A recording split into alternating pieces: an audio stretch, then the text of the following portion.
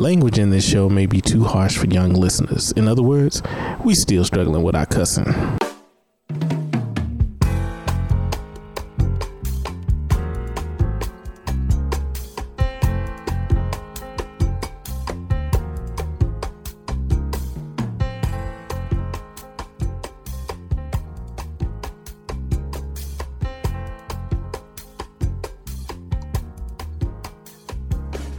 You're listening to Psycho Music Lyricology, a podcast where music touches the mind and heals the soul. I am one of your co-hosts, the guy that doesn't know anything about hip-hop, Sheldon Moss, along with the dude that is always secure about his opinion, Michael Nelson. Ain't nobody humping around. And the professor, Maurice Moss. What's up? What's happening with it? It's all good. What's going on, bro? You know, man, trying to keep this rain off my head. You know how I go. You know, a lot of people are like depressed in the rain. I like the rain. I do too. As long as I gotta get out of here. I'm like, if I can sit out on my patio and watch it rain, that's a good time for me. It's to be a cool. I just don't like it when it's raining and hot. Right. Humidity. Right. But when it's just raining, man, it's just good. Unless I have a tea time, then I can get some. But other than that, I think it's dope. Yeah, man. But what's been happening with it? You know, other than your swim lessons and all that good stuff, man. And you know what? I ain't been swimming I haven't been. Uh-huh. I haven't been in about, oh, God, I can't remember the last time I went. I don't know. I don't remember the last time I went swimming. I got a little sidetracked there for a second there, man, watching these folks come through this door. I see you. You know what I'm saying? As long as they don't come through spraying like belly, I'm good. They don't walk through the door like belly. Yeah. I can see their faces and hands. I'm good. But yeah, man, as you know, I just got back from Montreal and Quebec. Oh, yeah. And I brought y'all a little something. Word? You know, ain't nothing major, but I'm sure you all will be able to use this. You know. Uh-oh. What is it, a bottle opener? Oh, okay. I'm out. Yeah, shit. I'm always can use a bottle opener. Oh, word. Oh, this is cool, man. Got a moose on it. Yeah, I like this. Canadian moose. Yeah, because, you know, every time we go somewhere, each other have something. We all, where's the bottle opener? Where's the bottle opener? Yeah, that's cool. So. Oh, it's a magnet, so it fits Yeah. on there. Okay. Yeah, you know, I have one from the San Diego Zoo from the Africa. Yeah. It says Africa Rocks. So that plus this one, I got international bottle openers. Yeah. That's cool. Right yeah, on. be jealous. I got international bottle openers. Right on. Well, what's up, Maurice, man? What you been on? You know, what you been listening to? You know, we got some new stuff that's out, but A lot of new stuff is out, man. But, you know, I've only been listening to like 3 or 4 actual things. I still haven't listened to the link you sent us for Eminem, but I've been hearing a lot about it. So kind of like when Mike was talking about when Cardi B came out, not Cardi B, Nicki Minaj came out, and it's like more the stories surrounding the album and not necessarily the music. So I haven't gotten around to like getting past all the stories and start listening to the music on there, on the Eminem. And then there was another one that you sent. I haven't listened to that one either. But Alice Smith, who has put out a lot of good music. If you have not checked out Alice Smith yet, please check her out. She just recently put out a cover of House of the Rising Sun, and it's really, really good. But it pointed me back to some of her older albums, and she really, you know, her music. I don't know what to say. She's just a phenomenal artist. She just creates a lot of drama with her vocal, and she's an excellent songwriter. So I just really I fan out with her because she's a really, really good artist. I like that description. Creates a lot of drama with her vocals. Yeah, she does. I like that. She really does. Yeah. And the reason it caught my attention is because I don't know if I could have put it any better. Yeah, she does. She does that. The truth. yeah, I'm gonna check her tiny desk out, man. Yeah, I think she. Yeah, I didn't. She has a tiny. Yeah, she did. She did one back in February. Shout out to NPR. They always got some good joke, tiny man. desks, I man. agree. They could easily go out and find like all the big names, but Yeah. what they do, Yeah, they find some. Excellent. I mean, they grab good good folk. Yeah. That if you're really a music lover, whether it be hip hop or jazz or R&B or whatever, rock, they own it. They get the artists. Yep. Yeah. Mm-hmm. Yeah. And another person I listened to, I listened to her several months ago. She was online. I think she had a cover of an Anita Baker song that went viral, and it was just her playing the guitar. Her name is Victory Boyd, but she's actually on Rock Nation, and she does a lot. She's a vocalist, and she plays guitar. She's got like I don't know, Tuck and Patty, Tracy Chapman kind of thing going on. Mm-hmm. And her album, which just came out recently, is really, really good. I can't think of the name of it right now, but I know one of the singles that I kept playing over and over again was called Jazz Festival, where she just tells this story about, how the jazz festival, changed the mood, and she introduced somebody to the jazz festival. But this is an album that a lot of people need to check out. But a Victory Boyd, we'll have to add her and hashtag her on the show to make sure that people get to hear her. She's really good. Those are the two that I've been listening to. That's cool. Yeah. What about you, Mike? Well, I will say, this is the first time I've listened to an Eminem album. Okay. Oh. Yeah, I mean, wait a minute now. Yeah, I listened to the whole thing. Wait a minute. Okay, so let me be truthful about it. The first time I heard Eminem was the Slim Shady song, and for me, I remember vividly. This was 99, 2000, around 2001, maybe somewhere along that time when that album came out, and I didn't give Eminem a chance simply because I didn't like. I saw the video and I just thought he was making fun of the culture, so I just immediately turned him off, and I didn't care, that whatever it was he did, I didn't give a shit about. And I can see that takeaway. And the truth of the matter is that everybody was all, "Ooh, he's the greatest ever," and I was like, yeah, bullshit. No, whatever, whatever. Say what you gotta say, man. Yeah. Just say what you gotta say. As long as Black Thought is on the planet, then there won't be a greatest ever. If you can't get past Black Thought, that's just me. I agree with that, but I agree with there are so many even before Black Thought that Eminem has to get in line behind. I agree, and I remember. But I like Eminem as a lyricist, and I still say that. Yeah, I mean, and here's the thing, and now that you said that, I remember having a discussion with somebody who was 5, 6, 7 years my junior when that album came out, and they were like, "Oh, Eminem is like this, he's funny, and he's, we've never seen this in hip hop." And then I was like, "Yeah, all he did was copy the Far Side. All he did was copy Biz Markie and try to be funny with stuff that they've already done. So yeah, no, we've seen it before. You just didn't see it." But anyway, that was it. So anyway, I listened to, and I don't even know what made me do it. I was, I guess I was scrolling through Tidal, and I saw maybe Fonte. Somebody on Twitter, on Instagram, put up the album cover, and juxtaposed it to Beastie Boys' album cover, because it's the same thing, yeah. And so, and speaking of Far Side and Biz Markie, Beastie Boys did what Eminem is doing, just they weren't as lyrical as, I will give Eminem, he is lyrical, but he ain't the best to ever do it. But anyway, the other part, so I listened to the first song maybe 2 times in a row, and because after I saw the album cover, I saw something else talking about him dissing people, and I was apparently missing the disses because I only heard him say something about Lil Yachty.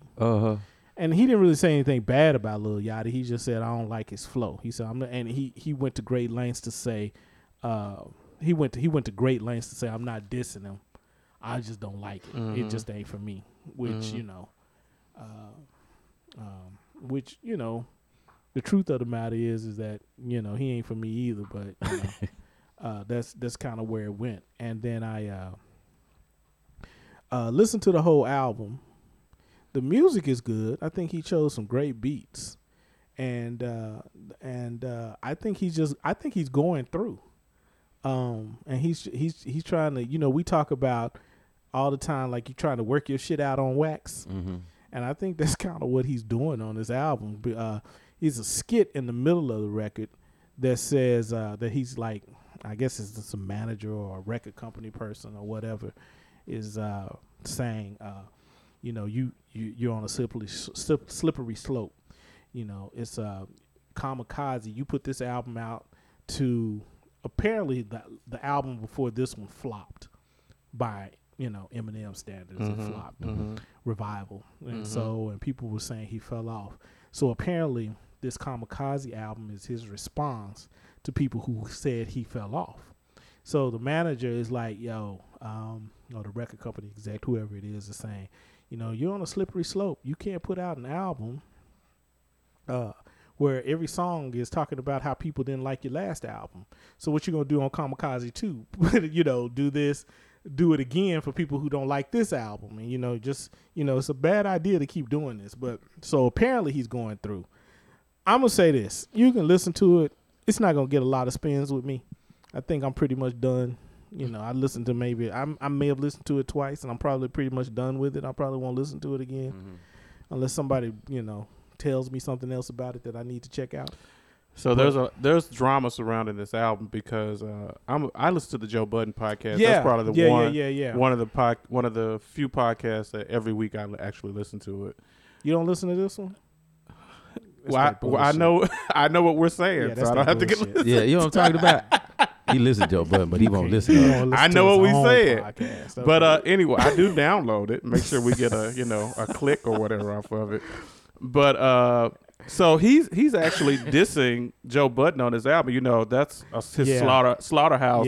Yeah. So and Joe Budden made the exact same comments that you made about him rapping, trying to prove something, and it's kind of like compared him to Jay-Z. Like Jay-Z, when he raps, he ain't trying to prove nothing. Right. He's just kind of, I've established myself as an artist, and you don't have to go through that when you are who you are. Right. Yeah. Right. But he made some references to the whole emo rap thing and how he's going through like what you're saying. But it's really interesting how Budden sees the whole album because Budden was trying to come up in Slaughterhouse. Yeah. And M at that particular point in time, according to Budden, was like this superstar and at the top of his game, and so he didn't really have time for his artists because that's who Slaughterhouse 5, that's who his artists were. So he basically said, hey, you need to go ahead and retire because your time is over, and if you do something, come out and do a Bad Meets Evil, because that was him and Royce the 5'9". And so and there is a cut on there with he and Royce. Yeah. And then there is there is a song where there's an apology to remember that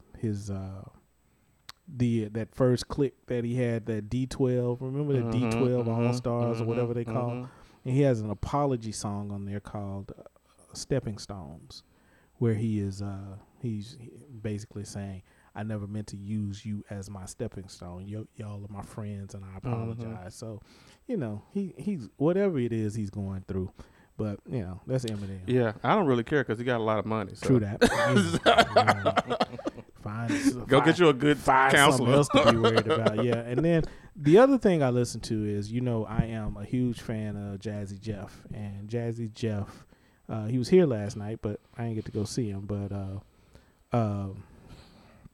he does this thing called Vinyl Destination, where he's like, he does like these mini documentaries of him being on tour. Right. He still does like 200-300 dates a year. Right. So he does these little mini documentaries, and then he has there was this one kid that was on the show one time. His name is Masego, Masego. I guess I'm saying that right. Masego plays a saxophone. Plays saxophone. I follow him. He's a good artist. Okay, he's Jamaican. I think he's an American Jamaican is what I think he is. But anyway, he does this thing. They're creating a genre called trap house jazz. That's what they're kind of titling his music. And he has a new album out called Lady Lady. And part of the reason that I saw it, or it popped up on Tidal the other last night, and I listened to it, and it is, man, really, really good. I listened to a couple of songs off of it too.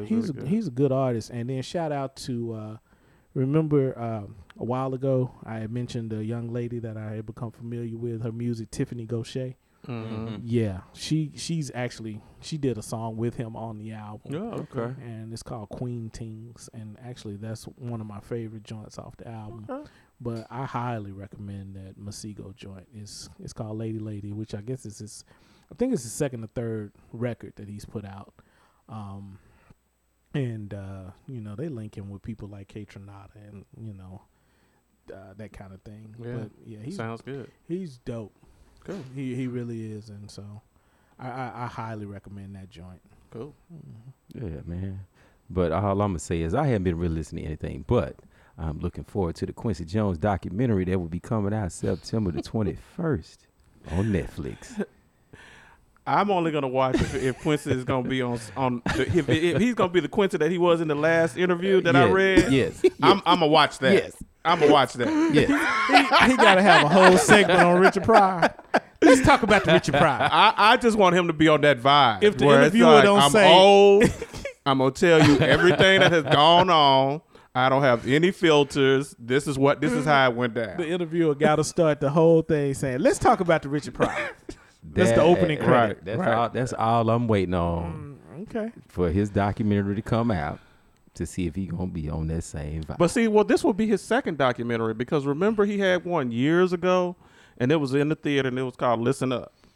Yeah, you remember that? But that wasn't really a documentary. That was more about the. But they talked about his life and went back to where he lived and all kind of stuff. It was more about the recording of that record. Okay. Remember that was the one with the where they redid, like Ray Charles and Shaka Khan did the Brothers Johnson joint. And, yeah. But in between, they kept going back to but they weren't talking about the Richard Pryor. No, they weren't. Now, they went this one we get to talk about the Richard Pryor. I hope. Mm-hmm. And all his other friends. Yeah, I don't know why I hope that, but it'd just be funny. That was pretty scandalous. He might make an apology in this one. Yeah, we'll see. We'll see. He did apologize though for saying it in the first place. Yeah. But we'll see. His daughter probably gonna make sure he's right on this one. Since she's behind it. So yeah. But anyway, man. Oh, then I know he's not gonna talk about it then, because she was the one that made him apologize in the first place. So. Right. Damn. Well, never mind. I ain't gonna watch it now. Right. I'm tripping. Oh, I'm gonna watch it though. But needless to say, man, two of us have actually watched the Bobby Brown movie. Speaking of documentaries, biopics, one person hasn't. And he said he had questions for us, Mike. Well, Michael. I want you to talk about what happened, and then I just have questions because I've seen memes and stuff. And what made me want to watch it is when they reenacted the scene of Whitney and Bobby in the store trying on glasses and doing the dance. That was real. Well, I know it was from their show. Yeah, it was just like that. When I saw them reenacted in the movie and I saw side by side, I was like, okay. Yeah, they did it. This looks interesting. So, talk about the story. I'm gonna say this. It wasn't as good as the New Edition story. Mm-hmm. Now, one of the things that I'm gonna say about 45 minutes into it, I was like, this is some disjointed shit. It was kind of all over the place. It was just like, what is going on? It was like it kind of just didn't follow a storyline. You know what I mean? He was at home, went to a party, and then almost got killed. And then they go back to him being a. I mean, okay, so biopics do that. They do a bunch of cutaways. Yeah, they do a bunch one of that. timeline. But this is disjointed as hell. And then, much like most of us do, I always do anyway, I was probably watching it and doing, multitasking, mostly on social media. And I just happened to pull up Facebook, and somebody wrote on Facebook about an hour and a half into the show, I don't know why everybody's upset about this being disjointed. Mike, I mean, Bobby Because was just, Bobby was fucked up. that was gonna be my. It's saying all of us who lived during this time realized that every other day something was happening on MTV News that had something to do with Bobby Brown.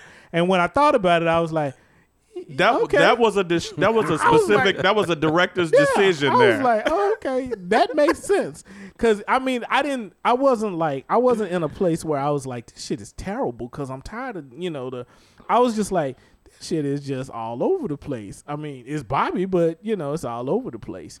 And so it tells a story. I mean So how far does it go into New Edition? It basically starts the story after he got kicked out. Yes.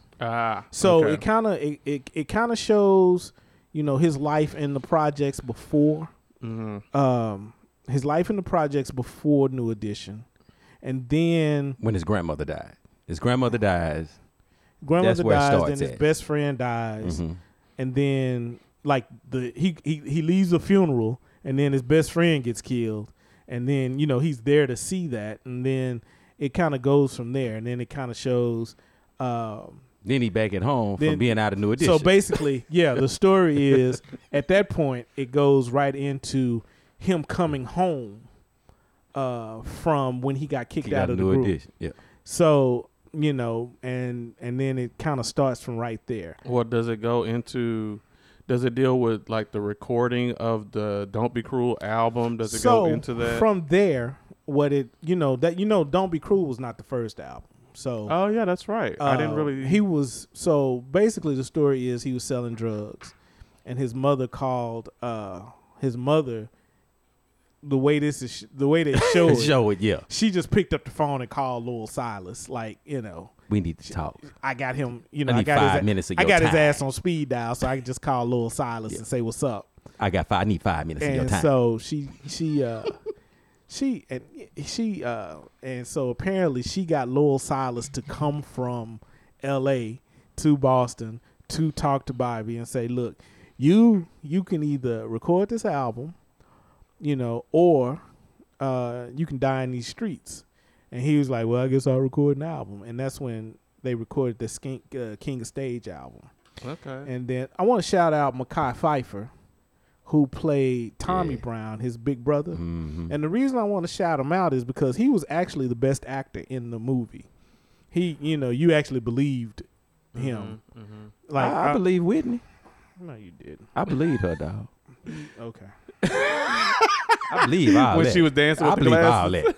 Gabrielle Dennis. I believe she that. wasn't bad, but She was She's a better. really Than, good she was actress. better than the other chick, who what other chick? the one that did the Lifetime movie, the Lifetime Whitney movie. You watched that? Didn't the commercials look bad? I'm just saying. You asked. I don't know. You said she didn't wasn't. ask. You I said said she wasn't good, but she did a good job to me. Okay. Well, anyway, Gabrielle Dennis. She used to be on the game. She's actually been on a lot of recent stuff. She's on Luke Cage right now. Right. That's right. But she's yeah, good. she was on the game. So that's where I think she got her big thing going on was the game. The game, yeah. And then she played Whitney, but it kind of but before Whitney, it had a couple of unnecessary scenes in it, showing him with having threesomes and the like.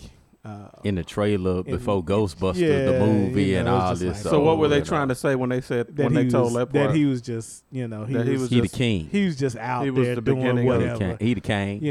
He was just out there doing whatever. He was just a male He was thought. just all over the place. Yeah, and so the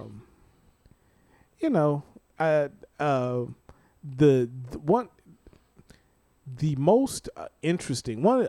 Here's one of the more interesting. When he did the King of Stage album, they released "Girlfriend." You remember that song? I'm just looking at it right now. Yeah, I do remember that song. So they released "Girlfriend" as the first single, and I don't think anything came after that. Because I don't think I think I don't know Girlfriend, any other songs on this album. Yeah, I don't even know if "Girlfriend" charted. I mean, you looking at it now. Did it And show what- that it charted? Yeah, it was number 12 R&B, and it was 86 on Hot 100. So now, it was what was R&B the hit. other song? His brother wanted a fast song. So what was They supposed never, to? They never said what the fast song was. They never suggested what that. Mm-hmm. Tommy, the big brother, went to Lowell Silas and he went to MCA and said, "Y'all are making a mistake. The first single shouldn't be a ballad." And he did it anyway, and it was Girlfriend. So the album, of course, flopped.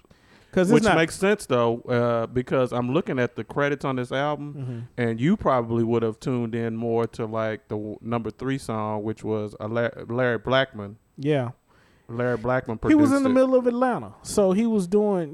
They had some artists. They had access to. L.A. Reid, Babyface. Yeah, they had and all access. that. Well, they didn't. They did. They had access to these people at the beginning, and apparently they just thought that they knew better what to do with them. And I thought, because Bobby Brown is not Luther, or he's not. The first thing you think about when you think about Bobby Brown, even before you knew who Bobby Brown was, after he got kicked out of New Edition, the last thing I'm thinking about is him singing a ballad. I'm like, oh shit, I'm going to Bobby Brown singing ballads. He got love songs out. I'm gonna go get me a Bobby Brown album. So now, as much as I've said that I would never be good at A&R, that would have been a mistake I would have made. I wouldn't have put out a ballad. Oh, absolutely. That wouldn't have been my thought process. And I'm just looking at all of his albums right now, and Don't Be Cruel was by far. Don't Be Cruel was to me a near masterpiece of R&B. And here's why. Here's going to be my next point. Whitney might not have been so far off by calling him the king of R&B. There's some bad and I'm gonna cuts tell on you, this. and I'm gonna tell you why. When you think about the time period, there's a scene where Bobby goes and talks to Ralph Tresvant, and he's saying to him in this scene, he was like, this last album was bullshit. They got me singing ballads, and this is not me. And he said, I need to be able to do like R&B over some rough shit. And so he played the show. He said, see, this is me. Remember the show? He said, this is me. This is what I should be doing. Which is the precursor to all of 90s R&B. Which is exactly what New happened. Jack Swing, the so whole 9 yard. Yep. Then MCA still wasn't listening to Bobby. He was in the studio. They introduced him first to L.A. and Babyface, which you just need to watch that show just for the way they scene. portrayed L.A. and Babyface. And Why? he told him he looked like some Shalimar niggas. He said, y'all niggas look like y'all from Shalimar. I ain't this. But anyway, when he went into the conversation about, he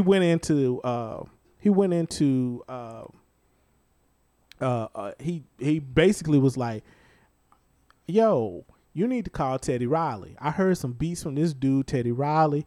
This is what I want to do. And then he said, he was like, well, no, man, we got to get you. He said, no, I'm going to work with them too, but half my album need to be this. And so the first beat he heard from Teddy Riley was Don't Be Cruel.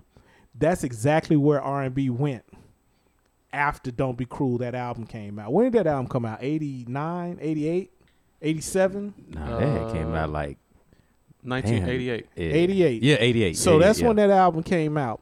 That was the turn. That was exactly when it turned. But you saying that was Teddy Riley. That was a Babyface. Don't Be Cruel was L.A. and Babyface. I mean, you talking about the other song, My Prerogative. My Prerogative is okay, is gotcha. Teddy Riley. That's what I meant. Okay, My okay, Prerogative. okay. My bad. That's what I mean. My Prerogative. That's exactly where R&B went. It became, you got these hard backbeats, and then you got some R&B singers singing over the top of it. And then remember that also spun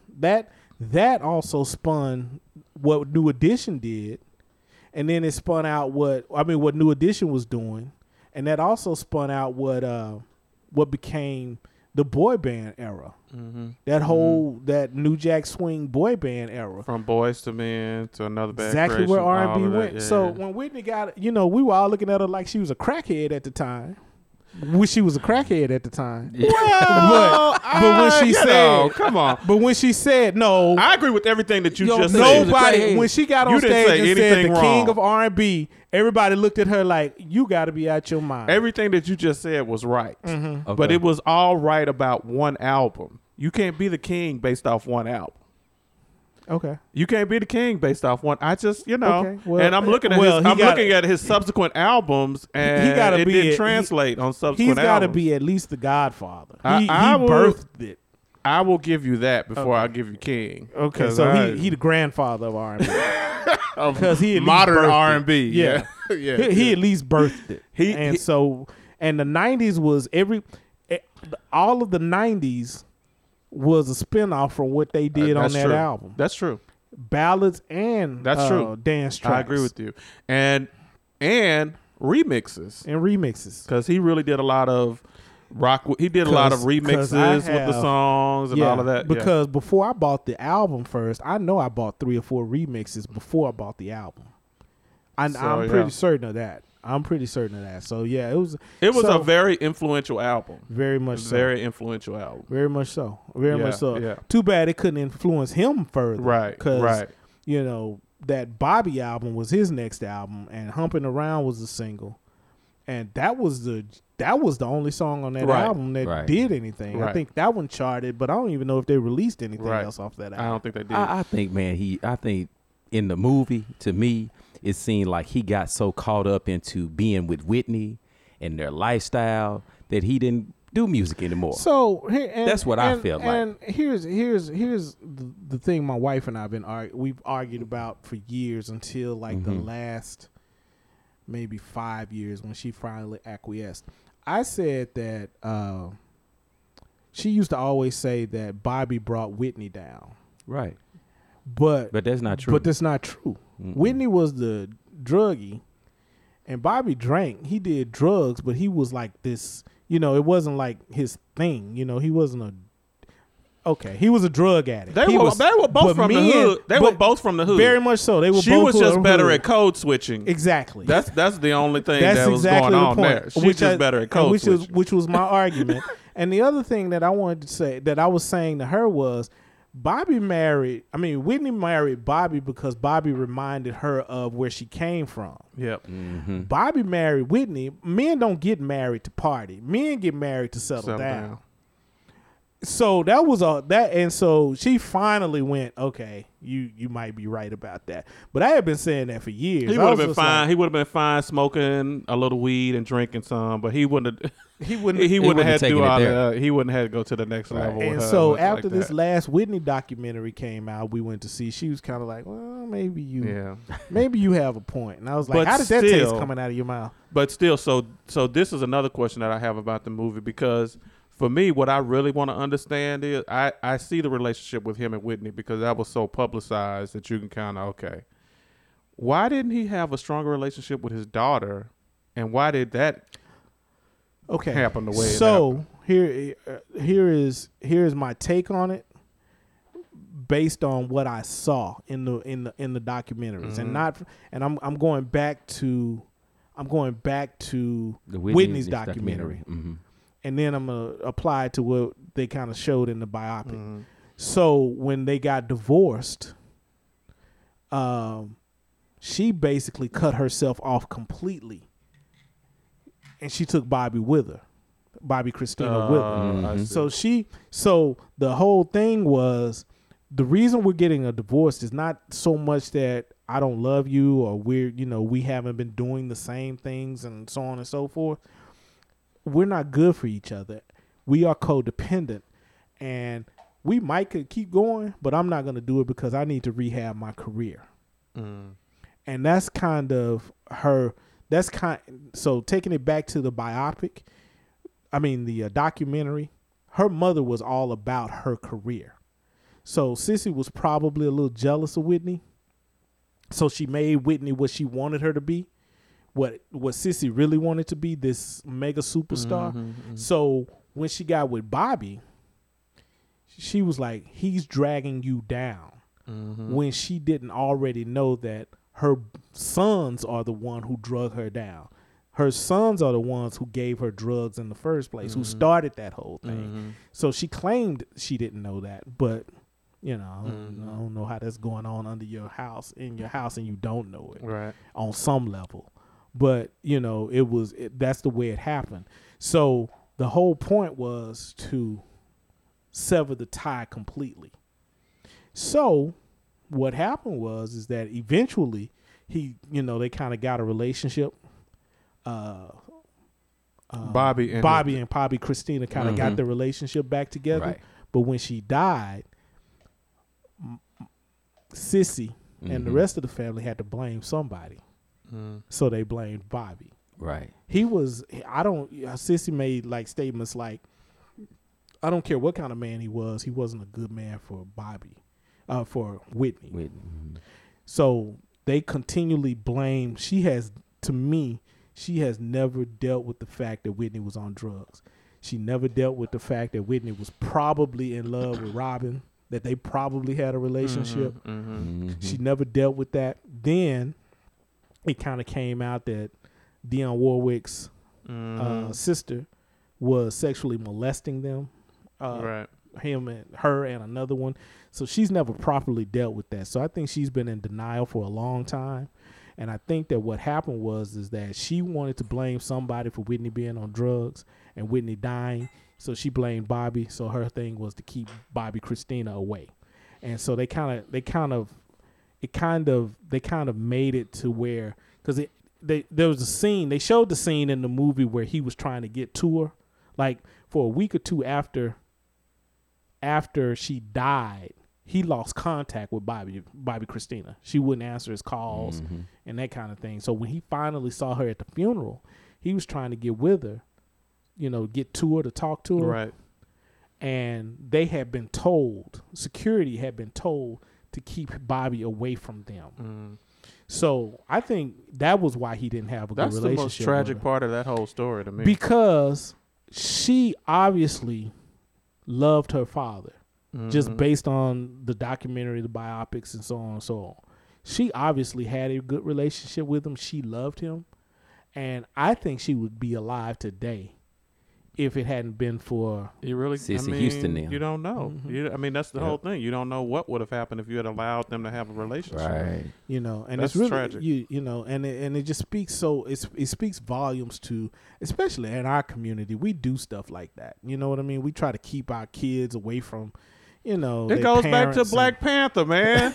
They always trying to You right. Don't hide the child. Right. Hey, auntie. Just come home.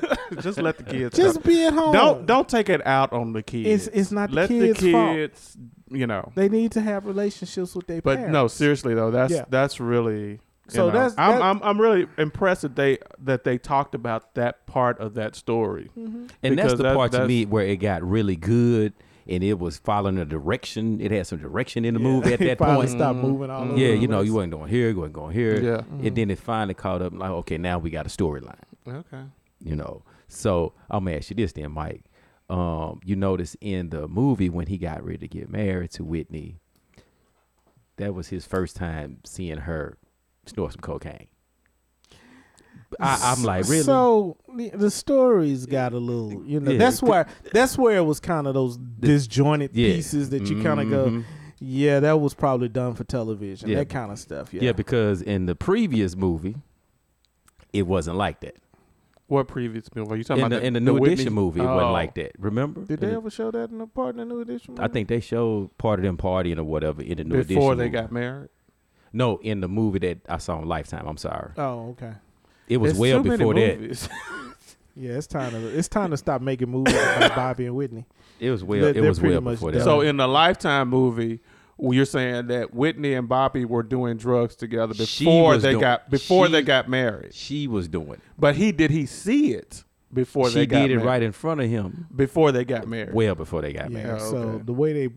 the way they portrayed it in the Bobby Brown movies, he walked in on her getting ready for the wedding, And Robin just picked the plate up from And see that you see now that's why I wasn't running to tune in, because I knew Bobby was in charge of the story or was working with the people. So the story is gonna paint him in the best possible light. So that's why I was kind of like, I don't think they really tried to do that. Okay. I don't really think they tried to do that. But I mean, the scene that you're talking about kind of speaks to, okay, he's saying he's moving the accountability away from him by saying, Well, I mean, I think it's well documented that he wasn't the druggie. He had done drugs. He turned into the druggie being with her. Turned into a drug addict. But still, if y'all on this trip before y'all get married, and then you make the decision, you be like, oh, okay, we're gonna be together legally, and I know you want some stuff. I know you get down like that. I know that you do that. Okay, but I mean, but no, think about yourself. Wouldn't you hesitate? Even if you were like, okay, I was part of it, you'd be like, oh, okay, well, that was good for a good time, but I mean, we talk about some real deal stuff now. I'd be like, wait, pump your brakes. I would have been asking questions. I don't know, man. Love is a hell of a drug. It's a hell of a drug. Yeah. And combined with other drugs, it's really bad. The cocktails get nasty, boy. Cocktails are Wait a minute. I love cocaine cocktail. Ain't nothing to mess with. That's some potent shit, boy. I don't want one of those. Yeah. But speaking of portrayals, the most interesting one is the Bobby Janet scenes. Yeah. I heard about that. Oh yeah. I don't believe that. I'm gonna I tell don't you. believe it. I believe that. I do. I absolutely believe. So let me make sure I understand. Jermaine Dupri. So what's the? Come on. Oh well, there you go. I absolutely You blew my believe. argument away really fast. Yeah, I do. I absolutely believe it because I think it was documented that it's been documented that Joe Jackson didn't want her to be with anybody black. Had told her that it was a career issue. You don't need to be with nobody black, and if he black, he got to be real. He got to be pretty. Not really black, Like James DeBarge. Yeah. Yeah. Okay. Yeah. And so you don't need to do that. And just for because remember, So she rebelled. Joe was all about his career. She wasn't rebelling. He was the side piece. Bobby was a side piece. And he said, "I'm just your side piece. You gonna get married? I'm gonna still remain your side piece." Oh, He told her this in the scene in the bed after they got through. Now the only part that I don't necessarily believe is her being kicked out of the hotel room. So that's the part that I heard. That's the part that I actually heard. Well, they didn't show about. that in the movie. But how did that get told as part it's of in the story? book. Oh, Apparently, it's in his book that he said that. Well, who wrote the book? I'm not saying that it didn't happen. Well, no. I'm just curious about who wrote the book. I don't know. His book. It's his book. I don't know. Okay. I'm sure he wrote it.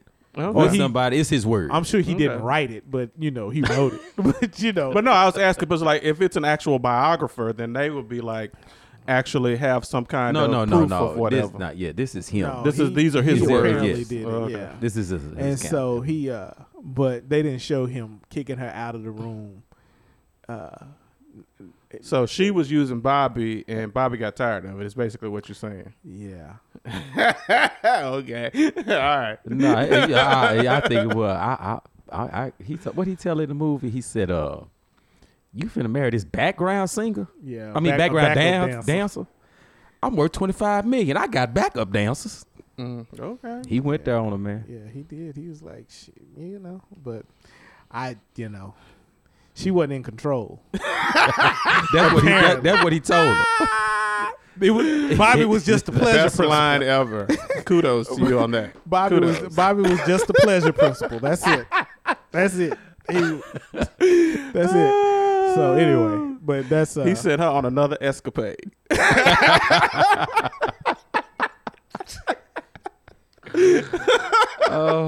Okay, I'm not gonna. That was after he was giving her that Rhythm Nation. There you go.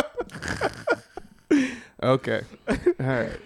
So now I don't have to watch this because I've gotten a good synopsis of what you all. I don't know that I will ever.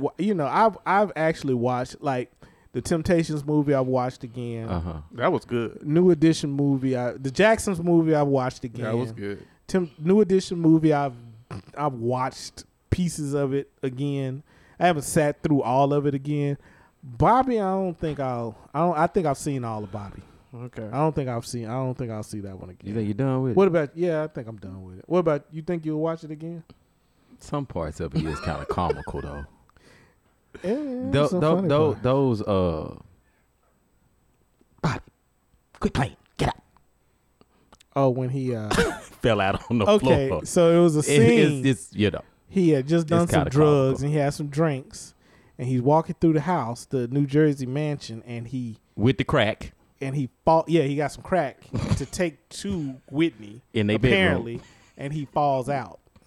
Has the stroke. He has a stroke. Remember, he had a stroke. And he falls out. Okay. Whitney is walking through the house dancing, and she sees him laying in the floor and thinks he's playing.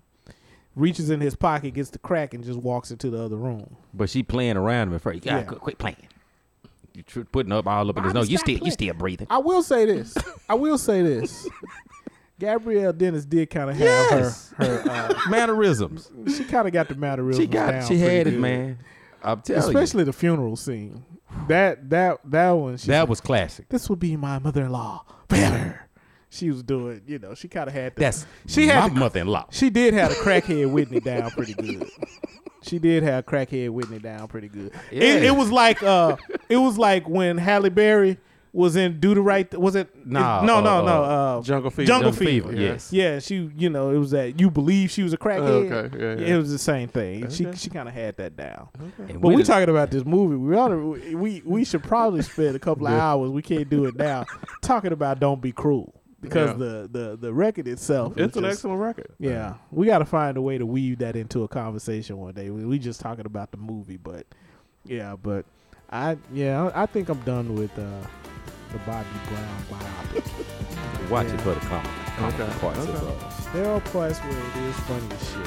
So, But the thing that really got me too was when he went to jail and got off drugs. He got into the limo. Remember they showed all this on television. She jumping all on top of him and all this stuff here. And she ready to get high. And he was like, nah, I'm ready for some real food, blah, blah, blah. He's like, nah, I'm done with that. She got Wow. pissed. Wow. And that's when the demise of the relationship took a major turn. When he said, I'm done with this. And she wanted to keep going. So I mean, the one thing I'll agree with Sissy Houston about is that yes, they were codependent, and they neither one of them were going to get clean with each other. But the thing that when you get to the end and you see Bobby has been clean and he's still going, he's still kind of doing his thing and he's gotten better, and Whitney's not here anymore, and she's not here anymore because she never got better. That kind of tells the story. That tells the story right there. Yeah. That absolutely. The end is the end clears up the middle. Yeah. Right. The end really does clear Right. up the middle. So Right. Right. But, All right. On that note. Hey, man, I just want to say, watch it. Okay. One time at now least. you know my name, now You you know. know my game. You wanna be with me, you gotta be the same. Man, another girl with me. If you wanna be with me, don't be cruel. Okay, I had to get that out. Let him go and get that out. But as always, Just Every tiny little desk. step I take. Okay, no, go ahead. we want to thank you all for listening to Michael Nelson, his rendition of. Anyway, thank you all for listening to Psycho Music Lyricology. Listen, like, and subscribe to us on iTunes, SoundCloud, Google Play Music, Spreaker, TuneIn, or wherever you listen to your favorite podcast. Follow us on Instagram, like us on Facebook, and follow us on Twitter at PsychoFellas. You can check out the blog at psychomusiclyricology@gmail.com. We can also be contacted at 469-606-9534 or at psychomusiclyricology@gmail.com. Until the next time, peace. Hey, Kelly. Peace.